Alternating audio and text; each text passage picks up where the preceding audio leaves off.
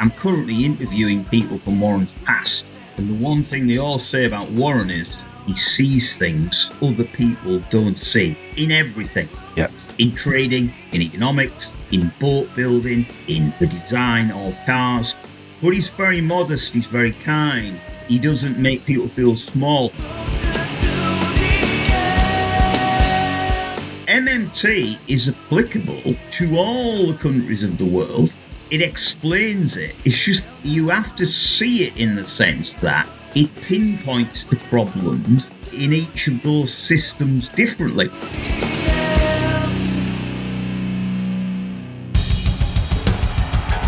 What I have said is that this campaign is not just about electing a president. It is about making a political revolution.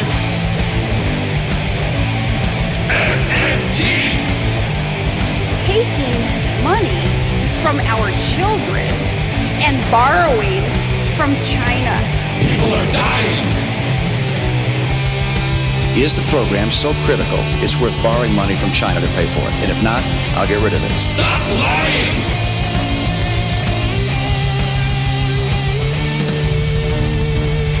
I want the truth!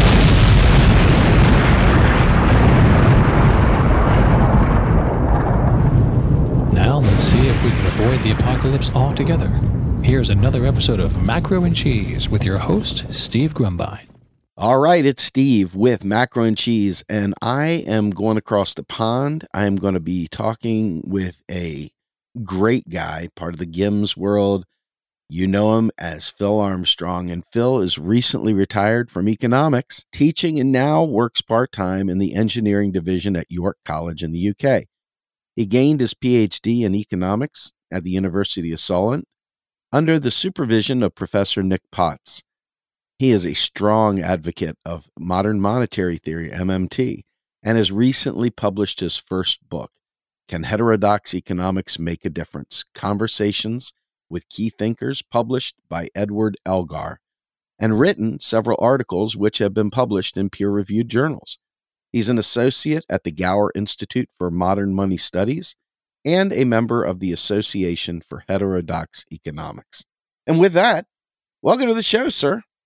Great to be with you, Steve. Always a pleasure to be part of a great podcast like yours. I'm really looking forward to talking to you and maybe having a nice conversation about MMT matters and other things. Should be great. Absolutely. I'm looking at your book.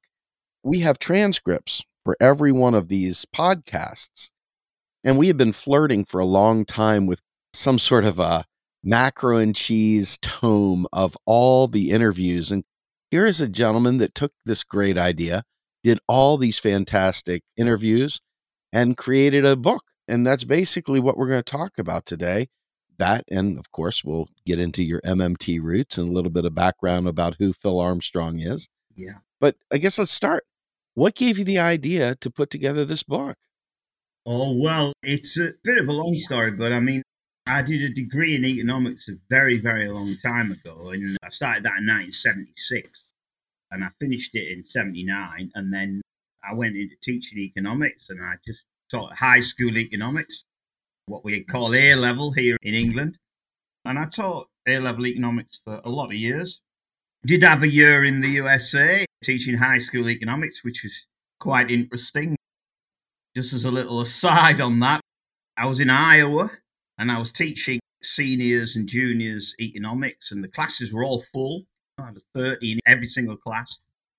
And every time I was speaking, all the students are silent. And I thought, wow, this is great. They're loving their economics.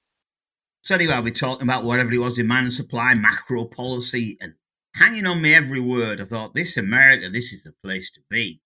And so I said to one of the students at the front, I said, you must be loving your economics. You guys, you're just hanging on me every word. And she just said to me, oh, we ain't interested in economics. We just love your accent. So pardon my little poor American accent. But I learned then that it was just the way I was saying the words. And obviously being Iowa, they said that themselves, that foreign people don't go to Iowa. They go to California or Florida or New York. So I was a little bit of a mini celebrity there, mini celebrity. So I enjoyed my time in the US, and then coming back to England, I did a master's in the 80s, and I got quite into post-Keynesianism. And then I kind of kept up a bit with post-Keynesian stuff, and with the financial crisis, my interest developed a bit more, and I got back into my economic theory, if you like. I spent some time as a alumnus of Leeds, going to their staff seminars. I enjoyed that. But I knew post-Keynesianism, I had quite a lot of insight, but there was something missing. I didn't quite know what that something missing was. And then I came across a guy you know very well, a guy called Warren Mosler. Oh, yes. Yeah, you'll know the great man. So I emailed him and I asked him a few questions. And no matter where he was, he would send me a little answer to my question, short, sharp, with a little "from my cell" underneath. And I kind of learned about MMT from Warren.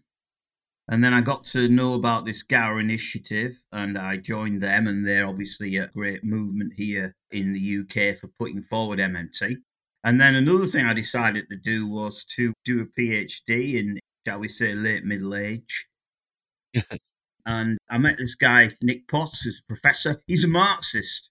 Uh-huh. He's very interested in MMT, so we worked together on something around the MMT idea. And I had this sense of, could MMT work with other heterodox schools, and in what way? So my PhD was based on qualitative research. And as you mentioned, Steve, about the interviews, I interviewed economists from a whole range of schools. MMT is, of course, Warren I interviewed, all the major MMT, kind of the big three, Warren, Bill, and Randy Ray, also Martin Watts and James Juniper, plus people who are not MMTers, even MMT critics, like Thomas Pally, for example. Austrian school guys, mainstreamers, central bankers, just to see what people thought about heterodox economics, whether they'd heard of MMT, whether they thought heterodoxy could work together. For the mainstreamers, did they consider heterodoxy a threat? These types of things. And that was really my research. It was about the status of heterodoxy overall, to what extent were the different scholars contradictory, and the extent to which MMT could work within heterodoxy, however defined. And it was a very interesting exercise for me. And what was interesting is I started interviewing people in 2018, and most of the mainstream guys hadn't really heard of MMT.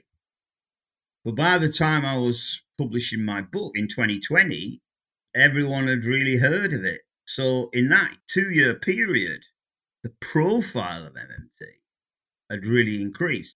And obviously what comes with that, a lot more criticism as well. So you'll have noticed that it's in the press a lot more. Financial journalists have been more critical. I mean, all the criticism's not much good. They're all easily dismissed, in my opinion anyway. At the end of the day, the profile of MMT is really increased in that period, and that's been really exciting. So really, the book is the qualitative research of my PhD. So my thesis is like that research plus the analysis. And Edward Elgar obviously agreed to publish the interviews. They were rather longer than Edward Elgar wanted, but I said, well, if you're going to have one, you've got to have them all. So they said, okay. And I was allowed a little bit of leeway for a conclusion and an introduction. But obviously, if any of your listeners are interested in the thesis, which is the analysis of the interviews, then that's obviously published, and I can give you a link to it if it's working, and they can look at the whole thing. So that's the deal with the book. It's done okay. It's too expensive, and I haven't sold as many as I would have done if it would have been cheaper, and that's kind of just the way it is with academic books, I think. Yeah, unfortunately, Stephen Hale had written a book. It was quite expensive, well over $100. And then Stephen Williams, who put together a collection of heterodox thinkers working toward a synthesis for ecological economics. His book is quite expensive. So it's very challenging to get the literature in the hands of regular people, because most people are not going to be able to afford $100. So hopefully podcasts like this and the MMT podcast with Patricia and Christian can help dispense this information in a way that can be consumed and used. Yeah. So how did you even hear of Warren Mosler? Oh, well, it's quite a funny story in itself, like most of these things are. When I did my master's in the 1980s, there was a guy that taught me at Leeds. There's a guy called John Brothwell, and he was mad on post-Keynesianism.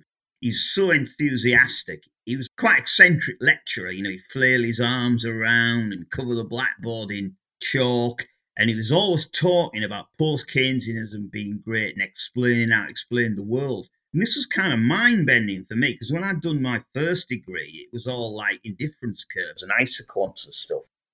And it didn't really have much to do with the real world. But post-Keynesianism, this seemed quite exciting.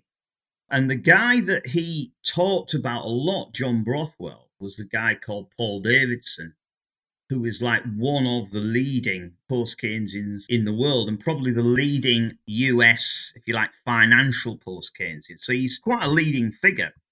And I bought a lot of Paul Davidson's work. I was in touch with him quite a lot by email, but I'd never heard him speak. So I thought one day on YouTube, I wondered if anything existed of Paul Davidson. So I put Paul Davidson into YouTube. And the only thing that was out at the time, and this is about 2009, 2010, that sort of time, the only thing that came out was Warren Mosler introduces Paul Davidson. That was it, the only thing. So I listened to this, and this sort of guy with a very self-effacing sense of humour that we will later know as our very own Warren came out and gave a little introductory speech about Paul. And ironically, it cut off after that. I never really heard Paul anyway, but to answer your question, I thought this Warren Mosler guy seems quite interesting. I was quite curious. Who is Warren Mosler? So I Googled it. I emailed someone in his office. I can't remember who it was. And she said to me, oh, well, you can just email him directly with a question. I thought, are you sure? And she said, yeah, just email him on this address. So I did. And I asked him a question. And he asked me straight away. As I said, he gave me a little answer. So I'd say something like, do taxes fund spending? And he went, no, or whatever. And now I say, can the government control the long-term yield curve risk-free? And he go, yes, and it would do this. And that was it. And then I said, what about the liquidity trap? And he goes, it only applies under fixed exchange or whatever. And so on and so forth. So that's how it happened. It happened because of this interview. And if any of your listeners want to check it out, a young Warren Mosler. It's not very good audio quality, not as good as yours, Steve. But if you want to put it into YouTube, Warren Mosler, that's the beginning of my MMT story. And then I got into MMT, as I said. I was already going to these things at Leeds, which is quite a heterodox university, one of the most heterodox and outward-looking universities in Leeds. So I was part of like their staff seminar group just because I was an alumni of the place. And then I met Martin Watts, the co-author of the textbook, because he came to give a talk, and I got to know Martin, and then through him, got to know Bill. I met and talked to him in Brighton and also at the GIMS launch. So slowly but surely, I built up the knowledge of the main MMTers. And when I interviewed Randy Ray for my book, I actually travelled to Italy, and he gave me accommodation, his Italian flat. We had a good chat to each other then. That was nice. So I've got to know the MMTers quite well. But it all began with that little chance look at that YouTube video. And without that, well, for me, history might have been different. I certainly wouldn't have done a PhD because I didn't know enough about anything. After a 31-year gap, when I was not in academia, I was just a high school teacher, that I was able to write a PhD. And in a way, that's a compliment to MMT, because the fact that I can go and meet all these top professors in interviews, just as a high school teacher, and outmaneuver them. Well, how's that possible? Well, the only answer you get is I'm not cleverer than these guys. I've not had their education. I've not been to Oxford and Cambridge, and I've not been to Ivy League university in the US. The reason I can outmaneuver them and more than hold my own is because I learned MMT from Warren. I've got the system right. Yeah. And one of the things like people say to me, well, how do we know you're right? Well, it's because how else can I outmaneuver these guys? And one of my favorite little stories is if you imagine that you were an astronomer who understood Copernicus and you understood suns at the middle of the solar system, even if you weren't a great astronomer, you'd still be better, wouldn't you, than a really clever guy who was a geocentric guy. If he thought the Earth was at the middle, he might have all the books and all those manuscripts and loads, but you're still going to beat him because you got the right model. Yes. And that's what gives an MMTer a huge advantage. My wife laughs at me because I'm always confident.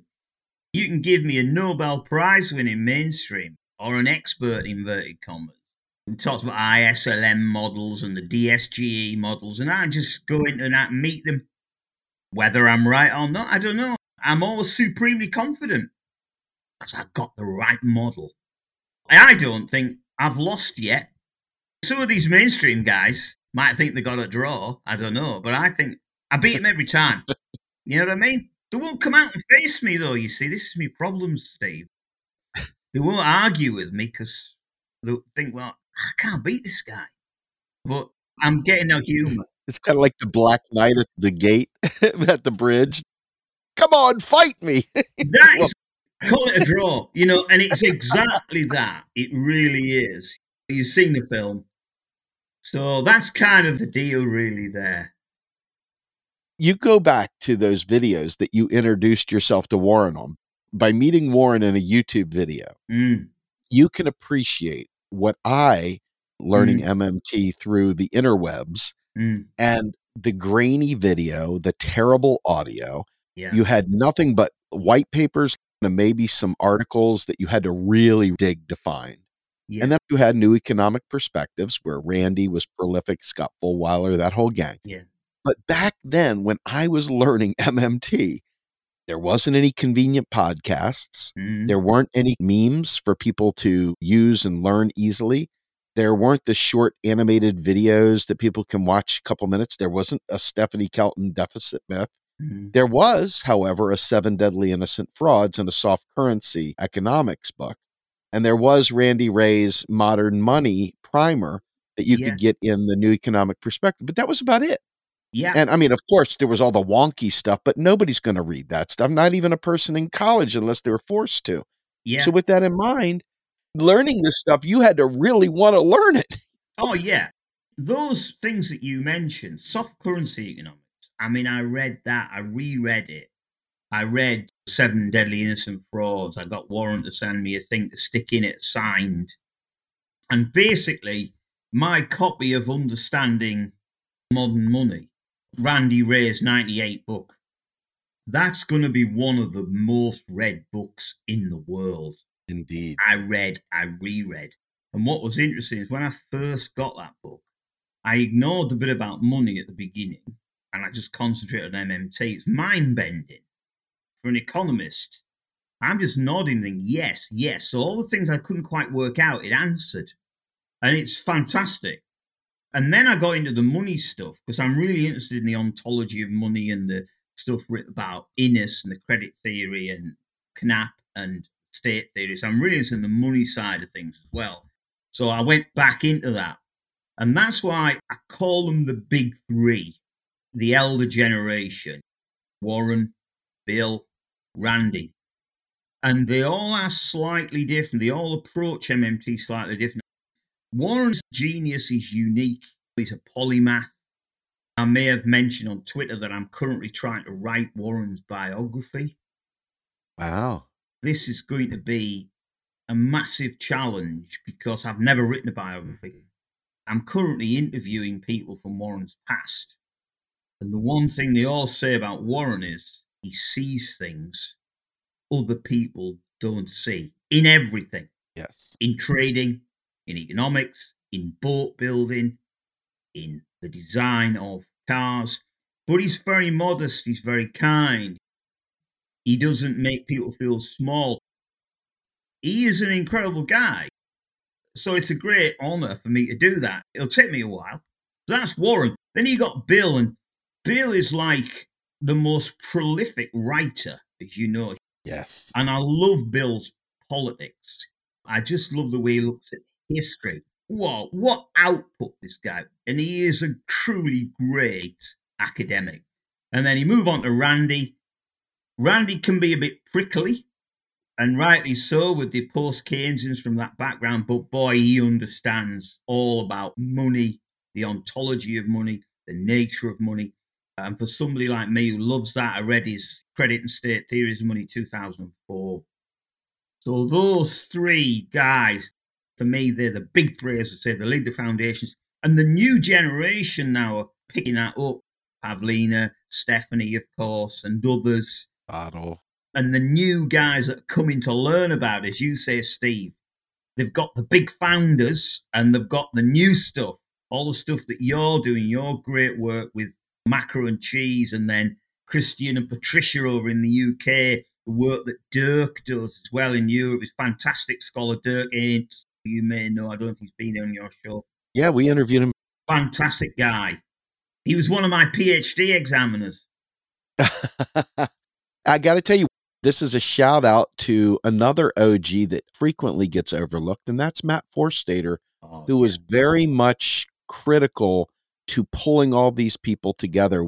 And Matt Forstater is a trailblazer in his own right, and he has been able to merge a lot of important things, especially race and other things that have contributed heavily to inequality.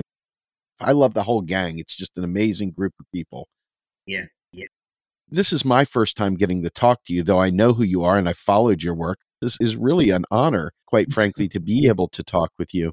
I remember when Bill Mitchell came out there to the GIMS kickoff. Mm-hmm. I also remember some of what I consider to be very important delineation points. And I start with Bill Mitchell's book, Reclaiming the State.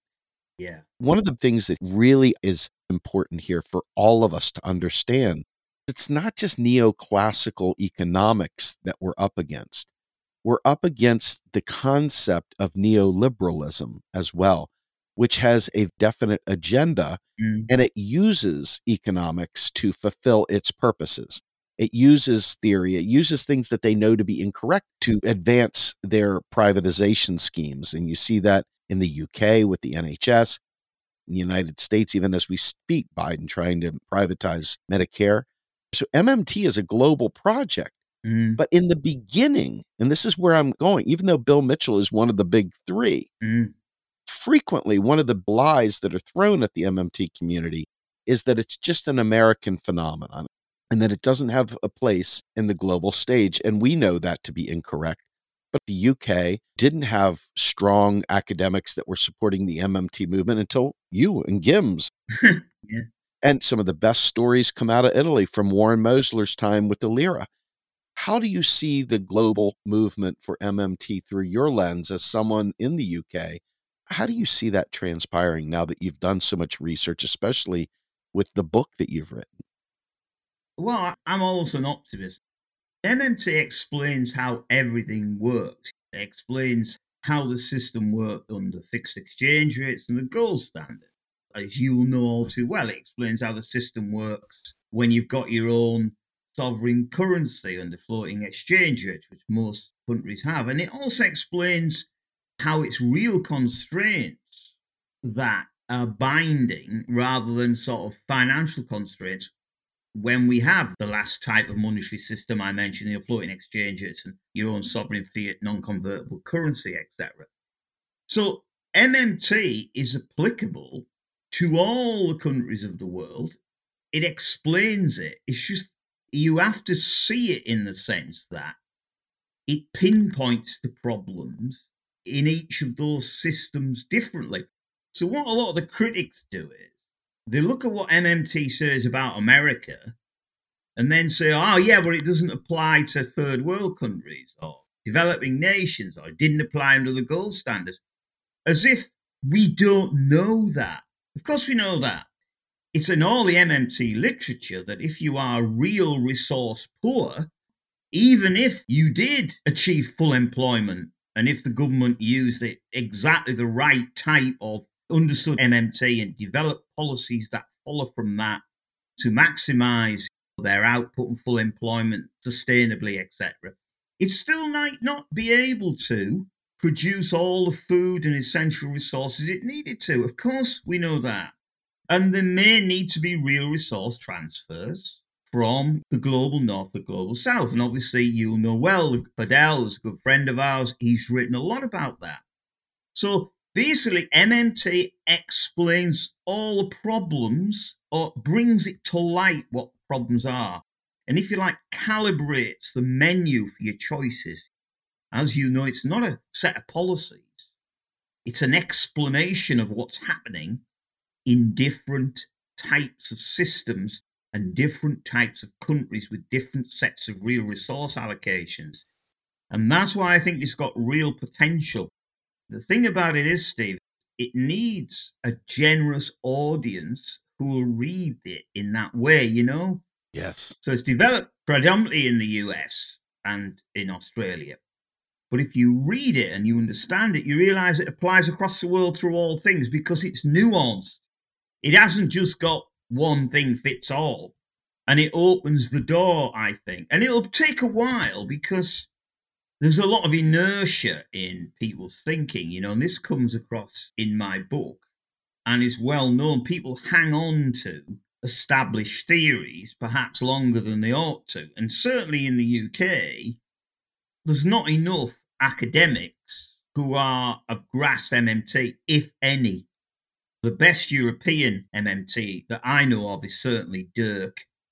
I don't know of any guys who would self-identify as an MMT working as a professor yet in a university. But I'm hoping if there's anyone listening out there from the UK or even America, and you think, I'm just going to get my PhD, and you're a bit younger than me, preferably 40 years younger, and you fancy coming to a British university and being a chair and pushing MMT, because it's what we really need in the UK, and we need it around the world. The theory is there. It, in my opinion, wins every time. It's a far superior theory to mainstream, explains better. You understand the world better when you've got an MMT lens and a mainstream lens. So really, the intellectual war in many ways is won, but we have to reap the rewards of that one. We haven't really won until students are coming into universities holding up a copy of Manku's book and say, hey, professor, I found this old book. What's this? It's covered in dust, you know? And the professor says, oh, it's something from economic history. Quite interesting. People used to believe all that. And the student says, you're joking. Oh, yeah, they did. Then hands over the 12th edition of Mitchell, Watson, Ray and goes, now let's get back to the real stuff. Yes. And that's what we're looking for. But in answer to your question, globally it's moving. Maybe not as quickly as we want because we're fighting against inertia. The mainstream wants to stay where it is. People have got good careers as professors. They're not going to change. Politicians, many of the time, they don't really understand economics, but the system as it is suits them. So they don't want to change. And even if they've got an inkling that MMT was right, they want to attack it because it damages their career. So really, it's going to be difficult to push, but we're getting there. And I often talk about Star Wars. If you think about the mainstream as the Death Star, and MMT, we're those guys, that ragtag brigade. Flying X-Wings. Yeah, we haven't quite blown them up yet, but we're taking off and we're gathering for the final assault. And we got Warren, he's Obi-Wan. That's perfect. Warren Mosler's definitely Obi-Wan. Yeah. I guess I'm Jar Jar Binks, right? No, hey, you're Jar Jar. You can be Han Solo. I'm cool with Han Solo. Yeah.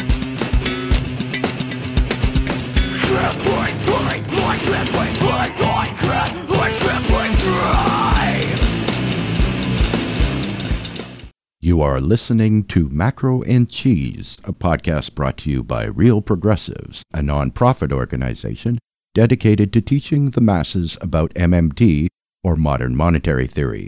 Please help our efforts and become a monthly donor at PayPal or Patreon, Like and follow our pages on Facebook and YouTube, and follow us on Periscope, Twitter, Twitch, Rockfin, and Instagram.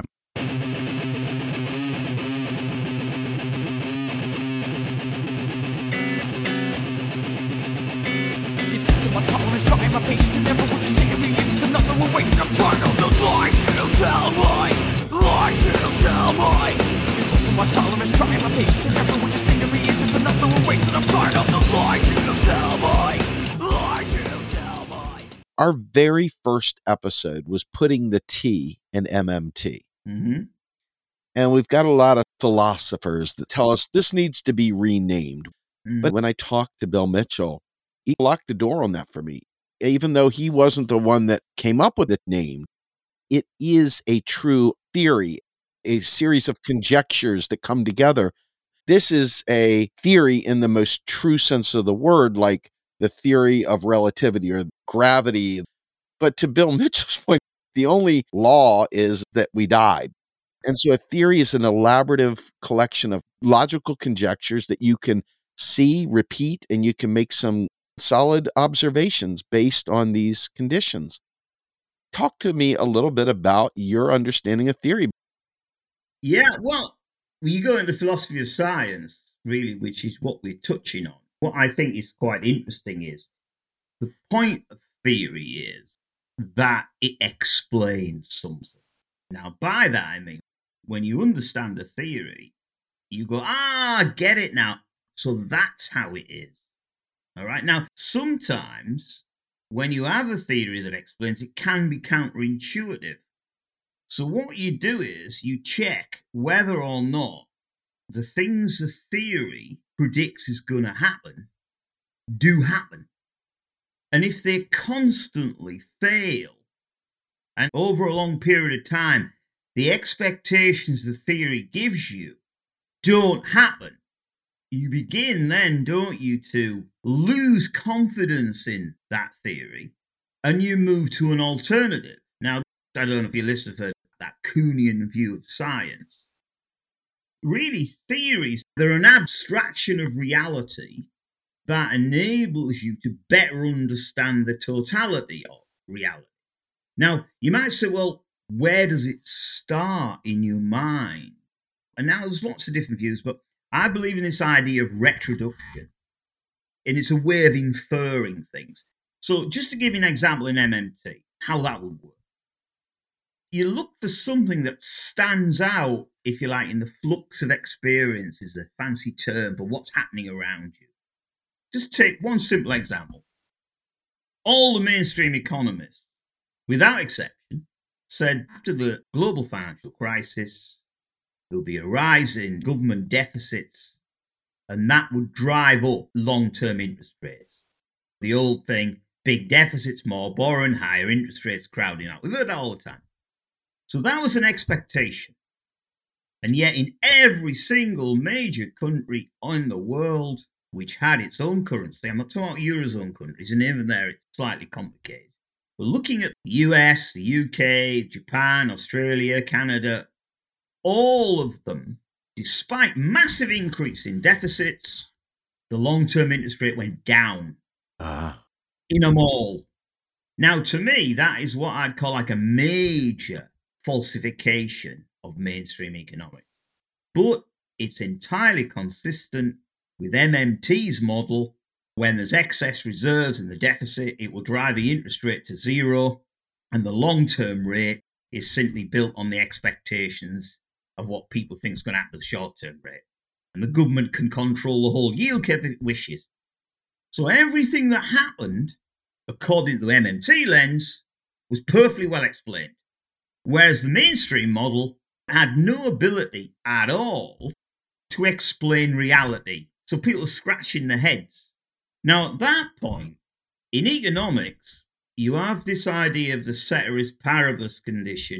You probably heard that, where all other things being equal. So what the mainstream has said, unforeseen circumstances. So they started to make little amendments. We kind of made a little bit of a mistake, and we're going to put that right. Now, to me, that's bad theory. What they did was they behaved like a pseudoscientist their theories were falsified, but they just carried on regardless. They just kind of came in the next day and pretended the global financial crisis. Kind of like Milton Friedman did with the quantity theory of money, huh? Yeah, it was disproved, so they made something up. Yeah. And obviously the paper that Warren and I wrote On hyperinflation. on the Weimar hyperinflation. Yes. And if you think about it plausibly, if you imagine intelligent German bankers in the Weimar Republic, and these are bankers, they don't like inflation. You tell me a banker who likes inflation. Never met one. So the idea that they came in one day into the Reichsbank when Havenstein gets the other guy, who's the chairman of the Reichsbank, says, right, lads, crank up the presses. I just fancy causing a bit of hyperinflation. The idea is ludicrous. And if you actually look at the figures, if you look at the data, the increases in the money supply always lag the price level. The price level goes up first. And then the Reichsbank was forced to print the money to allow the system to operate at that. If they didn't do that, the whole system would crash. And if the original forces which drive up the prices still exist, well, next time you start doing it, your economy's in ruin. So it was an agonizing decision for the German authorities to allow enough money to be printed so the system didn't crash. And the great writers of the time, Helfrich, apologies if people have good German pronunciation better than mine, they all knew that at the time. And this ludicrous idea that the quantity of money is exogenous and people just chuck more money and it causes inflation, it is totally ridiculous when compared to empirical evidence, sequencing. It's got so many holes in it. It's like Swiss cheese. The natural question you would ask, I think, is if what I say is true, so the mainstream was categorically falsified by the financial crisis, all its models failed, why is it still there? Well, I would argue, and this comes out in my thesis in a way, is what mainstream economics has done is got rid of all of the alternatives so that, in a sense, heterodoxy is so marginalized that it's very, very difficult for people to switch to other theories because they're not on the table. It's very difficult to move. And a lot of the great economists are kind of pushed into like business schools, you know what I mean? Or maybe economic geography, because mainstream economics is all this mathematical modeling, which has almost no relevance to the real world. And I was talking to a guy in my book, he's very, very good at maths. And he says, when the mainstream economists say they proved something with maths, they've just proved it in the context of their model. It doesn't have anything to do with the world. I guess you could say, well, if you understand the biology of the unicorn really, really well, and you've studied the unicorn, you understand all about the unicorn, you've got it all written down. Great. Fantastic. It's all logical, makes sense, When its horns are the wrong colour, you know what to do. When its hooves hurt, you know what to do. Fantastic. The only problem is the unicorn doesn't exist. So that's really what the mainstreamers have made up a world that's kind of like ours, but not quite. And their theories work for that world. And because our world is quite similar to theirs, most of the time they get away with it. But when our world shows itself to be different to theirs, like if it was a horse and it suddenly got ill, their biology of the unicorn doesn't work. And that's what happened to them in the financial crisis. There was a divergence and their models were all useless. And how they got around that quite cleverly by reinventing it as a government crisis. And that goes back to this neoliberalism thing that you talk about, Steve. Yes. The reality of it is most people, because the orthodoxy has a stranglehold on the academy, the journals, and the universities, with very few exceptions for heterodox thinking. And so they have learned this bastardized economics. And worse, you spoke of your friend that is a Marxist, but I don't think Marx said this is the way it's always going to be. I think Marx tried to take a scientific approach to things, even if he got some things wrong. And Marxism would elaborate with that as well. It would change according to the material needs and conditions of the time. But we're seeing new synthesis come out even now. The Money on the Left gang is looking at a new philosophy to marry realism and other things with that as well. So things do change as systems change. Somebody's got to ensure that we have a correct mapping of the new systems and how they connect. And so my explanation to people when they ask me what is MMT, MMT is a description of currency, period, wherever it is, however it is. It's a description of monetary and fiscal operations. And it's a lens. So if you tell me that we're back on the gold standard, MMT would describe that. It would describe any changes to the functional system. And the theory itself would continue to grow and change depending upon the nature of the system. So a lot of people think that if you say it's theoretical, then that means that it's not really real. And it's that layperson misunderstanding of the term theory that I think is so dangerous because it is a theory. What are your thoughts on that? I agree with you. I think there's kind of two aspects of that. I think MMT does all the things you say. I think you put it very correctly, very eloquently, Steve. And I think there's a narrative fixation in economics at the Titans by Edward Fulbrook. And he talks about the statue of David. And when you look at the statue of David, it depends the perspective you take of the statue. Heterodox schools take different perspective of the economic system. And therefore, at least in principle, they are complementary. And I'm not saying there won't have scholarly disagreements, these sorts of things, but they can, in my opinion, potentially work together. And the one thing that they have in common is they're based on this realist social ontology, a desire to understand the world as it is, as opposed to mainstream economics, which is not based on the world as it is. It's based on formal deductivism. In other words, let's start with a load of self-evident truths, which are very debatable, whether they are self-evident. But they said they are, utility maximizing agents, the world is atomistic, and then they just develop models from that.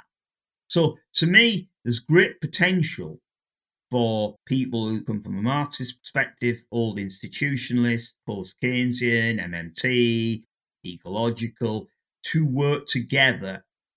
But it won't be easy to do that, but it has potential.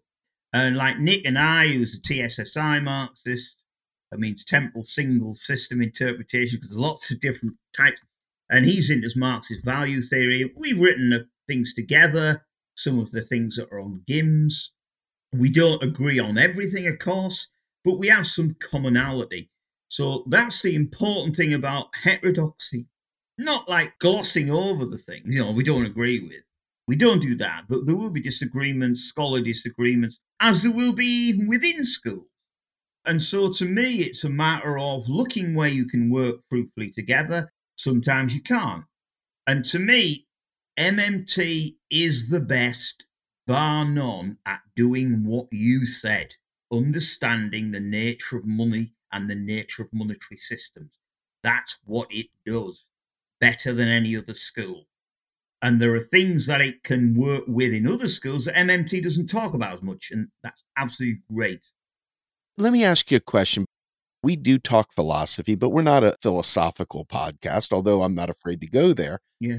There is some concerns about the relevance of Hegelian dialectics, historical materialism, and dialectical materialism, and realism. I see critique on realism and dialectics. What are your perspectives of marrying the two? Are they compatible, or is there something that can be learned from both sides? What do we have there? Well, now that's a very interesting point. And firstly, I am not in any way an expert on anything on philosophy. But I'm not an expert in things like dialectical materialism. I have a sort of a working knowledge of it. And I've certainly not been able to wade through a lot of Hegel because it's tough. This guy is hard work. My daughter's doing philosophy and she's been doing Marxist critical theory and looking at Hegel. And I know guys that have, So on that, I haven't focused much upon things like dialectic materialism. I get the idea of a basic dialectic, the idea of the thesis and the antithesis, the synthesis, and moving forward. I think there's a lot in that on a very sort of basic route. So I'm not dismissing that. I haven't studied academically the link between the two philosophies, but I am what's called a realist social ontologist or a critical realist. Now, by that I mean, I would first say that whenever we do any study, we make presuppositions about the world. Mm. And I would say that in the social world, there are processes and mechanisms that lie, and they are distinct from our knowledge of them, if you see what I mean. Yes. That makes sense. Now, these processes and these systems result in events. And these events are studied, it's what's called the transitive domain, by scientists, in our case, economists. Now, it's hard work is science. It's a social project. And what you're really trying to do is, you can't do controlled experiments. So you've got to look at what you see in these events. And they don't happen all the time. That's the thing. It's like volcanoes erupt, but they don't erupt all the time, fortunately. So you're looking at the events in this, what's called the intransitive domain, not the scientist's work. So what happens is distinct from what we know of what happens. We're not committing what's called the epistemic fallacy, if any of your listeners heard of that. So what you're thinking about is, what do I think's happening here? So you posit mechanisms about what you think might explain what you're seeing. You see what I mean? Now, to me, that's what MMT does. So someone like Warren will see something happening, an event, and he'll posit a mechanism and develop this mechanism in his head. And then when he thinks about the mechanism, and obviously moving forward into the MMT community, we'll look at events. We've got mechanisms that we've developed in our head, the so-called MMT lens, and that explains what we see. So when we get things like, for example, massive government deficits when countries have got non-convertible currencies and floating exchange rates, all the interest rates go down, not up. We know why, because we've posited the mechanisms to explain that. Now, to me, and this is any type of economics that's based on that type of realist social ontology, of that type of method or mode of inference, has got potential, I'm not saying it's easy, to work together. If some guys are just doing some sort of formal deductive mathematical modeling, then they can't work with that because there's nothing about the real world in it. I work for a good friend of mine. He's a very nice guy. He's a mainstream economist. And I proofread mainstream journals, and they're just full of mathematical symbols. But there's nothing much about the real world. They're all like, here's 4 agents. They've got different degrees of information about each other. What will happen if? So they imagine a world which is like a giant auction quite often, not in every paper, and what will happen with different degrees and restricted information. So they're kind of quite interesting mathematical puzzles. But are they applied to the real world or not? In my opinion, not. And mainstream economics has achieved, in my opinion, very little. That's a bit harsh. It's a waste of good minds. And in answer to your other question about theory, some people use it, well, in theory it works, you know. And I think there's this artificial, and it's inhuman where we are, isn't it? Oh, well, it works in theory, but not in practice. There are all these little phrases we use. But theory really should simply do what I said. It should explain things so that when you understand a theory, you understand why what's happening. So when you understand MMT, the fact that all those interest rates all fell, all makes sense. Whereas before, if you only stood mainstream, you're scratching your head and go, why did that happen? So, no good. And another thing I think is really, really funny. If you take the model, right, okay, you know this idea of mainstreamers say that the real economy, the real, if you like, creator of real wealth is the private sector. And then the state comes along and sort of pinches real wealth off it, and taxes fund spending in that sense. And money is an invention of the private sector, and the private sector magically creates money. And then, like some sort of pirate, along comes the state. And you'll hear all this time, government debt is bad and taxes fund spending, we can't afford Medicare and all this sort of. Now, if that was true, if that's true, if we had a financial crisis, logically, shouldn't it have been the government that are going to all the businesses, shouldn't it? Because they just said they're the guys that create all the stuff. The government is just like a parasite.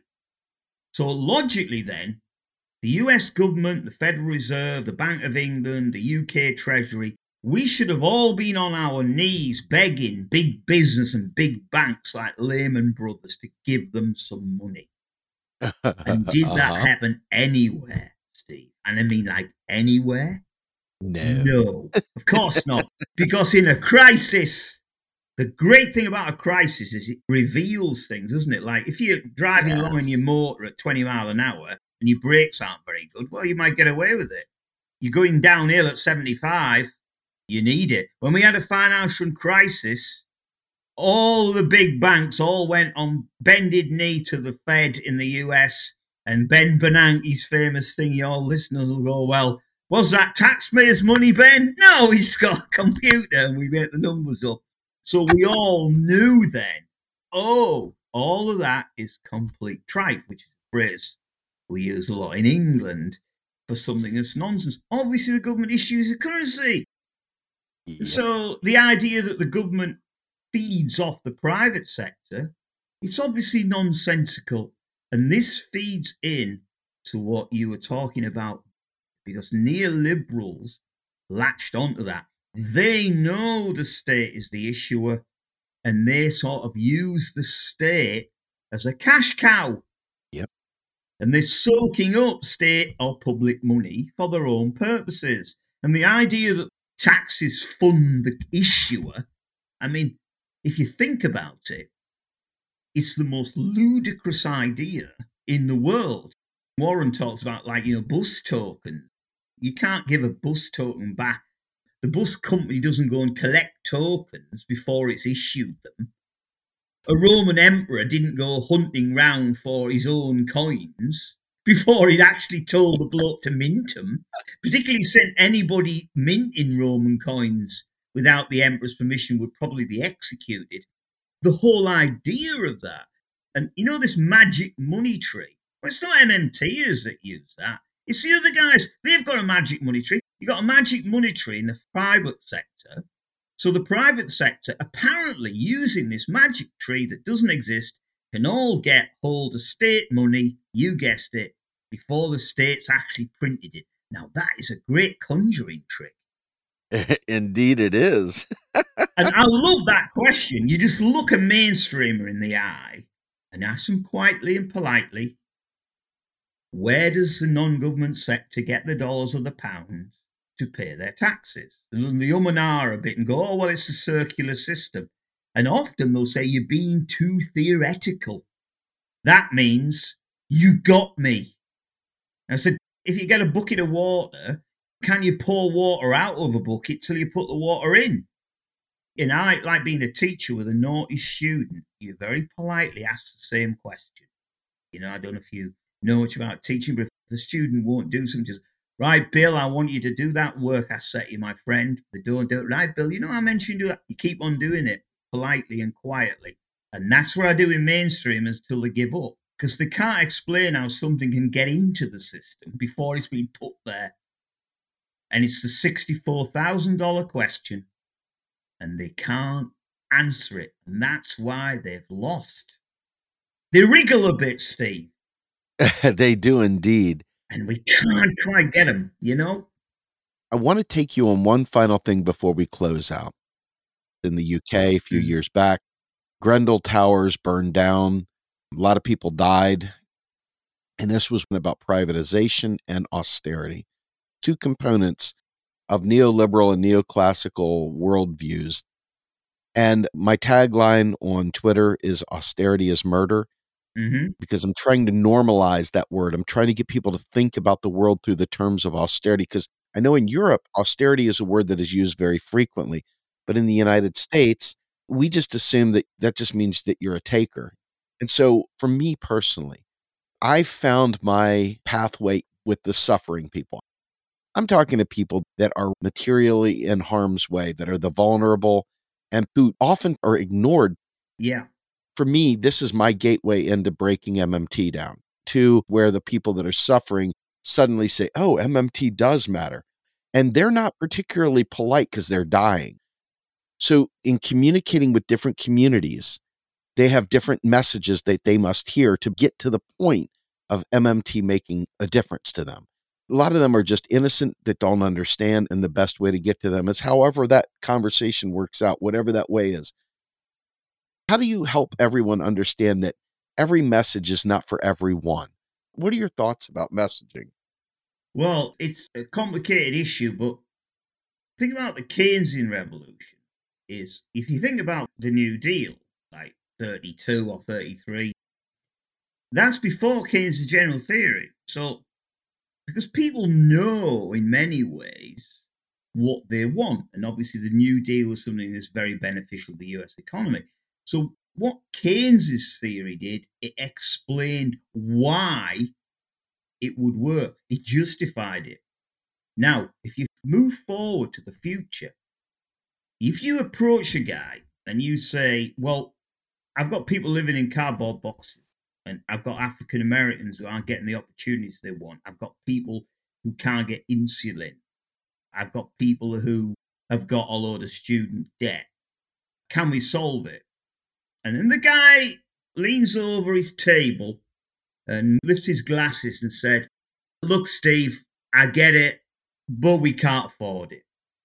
Now that is where MMT is your big thing, because you're looking back in the eye and you say, you're the currency issuer, you can afford it.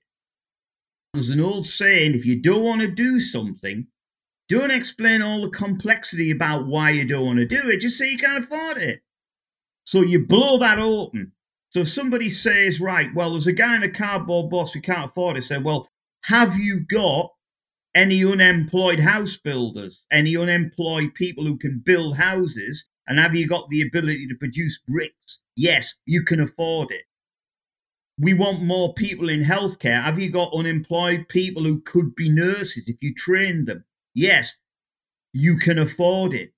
So once you turn it on to, if you've got the real resources and you've got the willingness to employ them, then you can afford it. Their big card is, who's going to pay for it? And you say it's a non-question. So you will have problems if, for example, you're in a country where everyone's working flat out and you want more nurses or you want more doctors or you want more teachers. Well, you might have to raise taxes, not to pay for it, but to take some income out of the private sector so that private sector demand is reduced, resources then are freed, which the government can employ. You put your taxes up, feels less spending, less people working in banking. The people who are spared could then move into the resource areas you want. So you do have difficult choices, but the framing of the choices is about real resources and where they're going to go. And then you formulate, it's a political choice. That's all it is. And given the government is a currency issue, I'll explain about the student thing. If you imagine Britain, what happens is we have student loans. The guy gets a loan.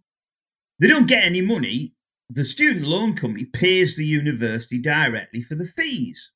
But if they earn more than a certain amount, don't know if it's the same in the US, then they pay the loan back. Loan in inverted commas. But if they don't earn a certain level, they don't have to pay it. So it's a big, heavy weight hanging over the head of a graduate.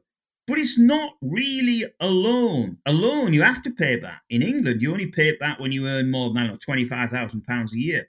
What it is then is a graduate tax. functionally, that's what it is. If your income goes over a certain level, then you'll pay like £100, £200 a month to the government. So all it is taxing a merit good. For anyone who's an economist, you tax demerit goods. You don't put a tax on something that benefits the community. So it's totally immoral and has no reason whatsoever. And that is the beauty of MMT. You can't solve all the problems. What MMT does, explains how the system works. And once you understand how the system works, you can then think about your priorities, what you can and can't do. What would stop the US government, for example, employing a real Green New Deal isn't how much money it's going to cost. It's has the US got the real resources, the technology, the skill, the political will to produce its energy carbon free? If it has, it can do it. If it aren't, it's going to be more difficult, might take longer. So it formulates the questions. It gets the questions correctly structured. But you got to hit them hard with the who's going to pay for it. It's a non-question. And that, to me, is the answer. It sets the theory. It explains the system. And that's distinct from, but informs the policies, like the job guarantee, like the idea of a Green New Deal. These are separate to MMT. But as you say, you can explain MMT in different ways to different people. And that's why MMT needs an academic source.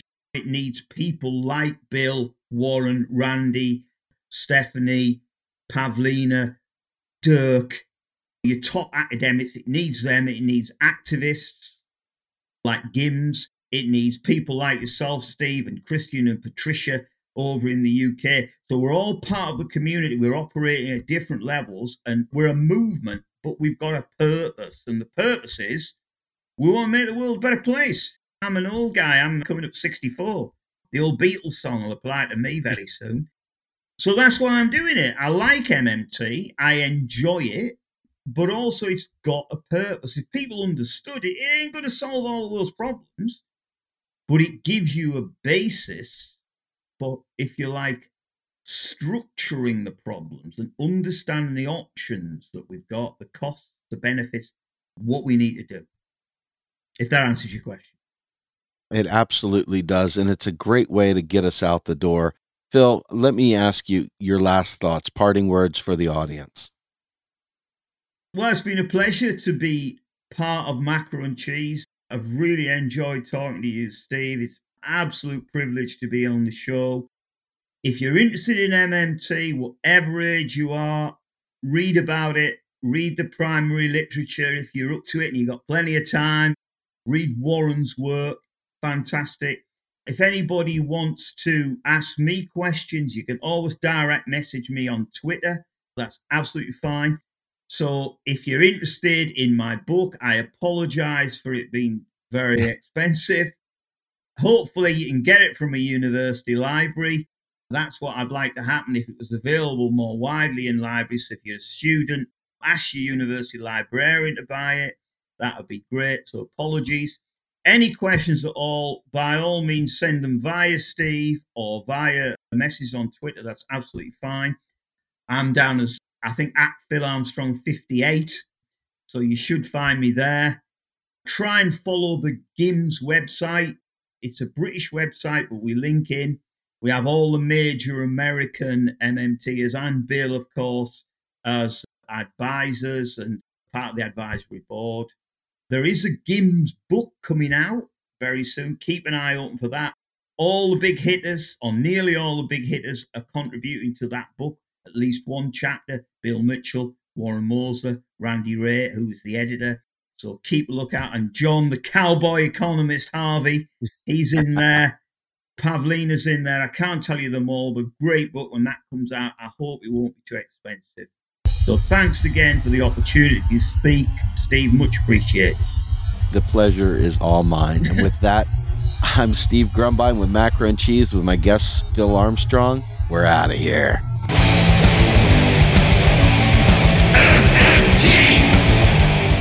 Macro and Cheese is produced by Andy Kennedy.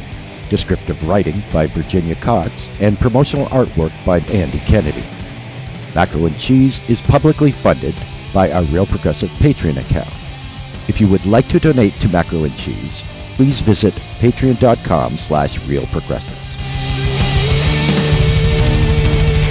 I want the truth.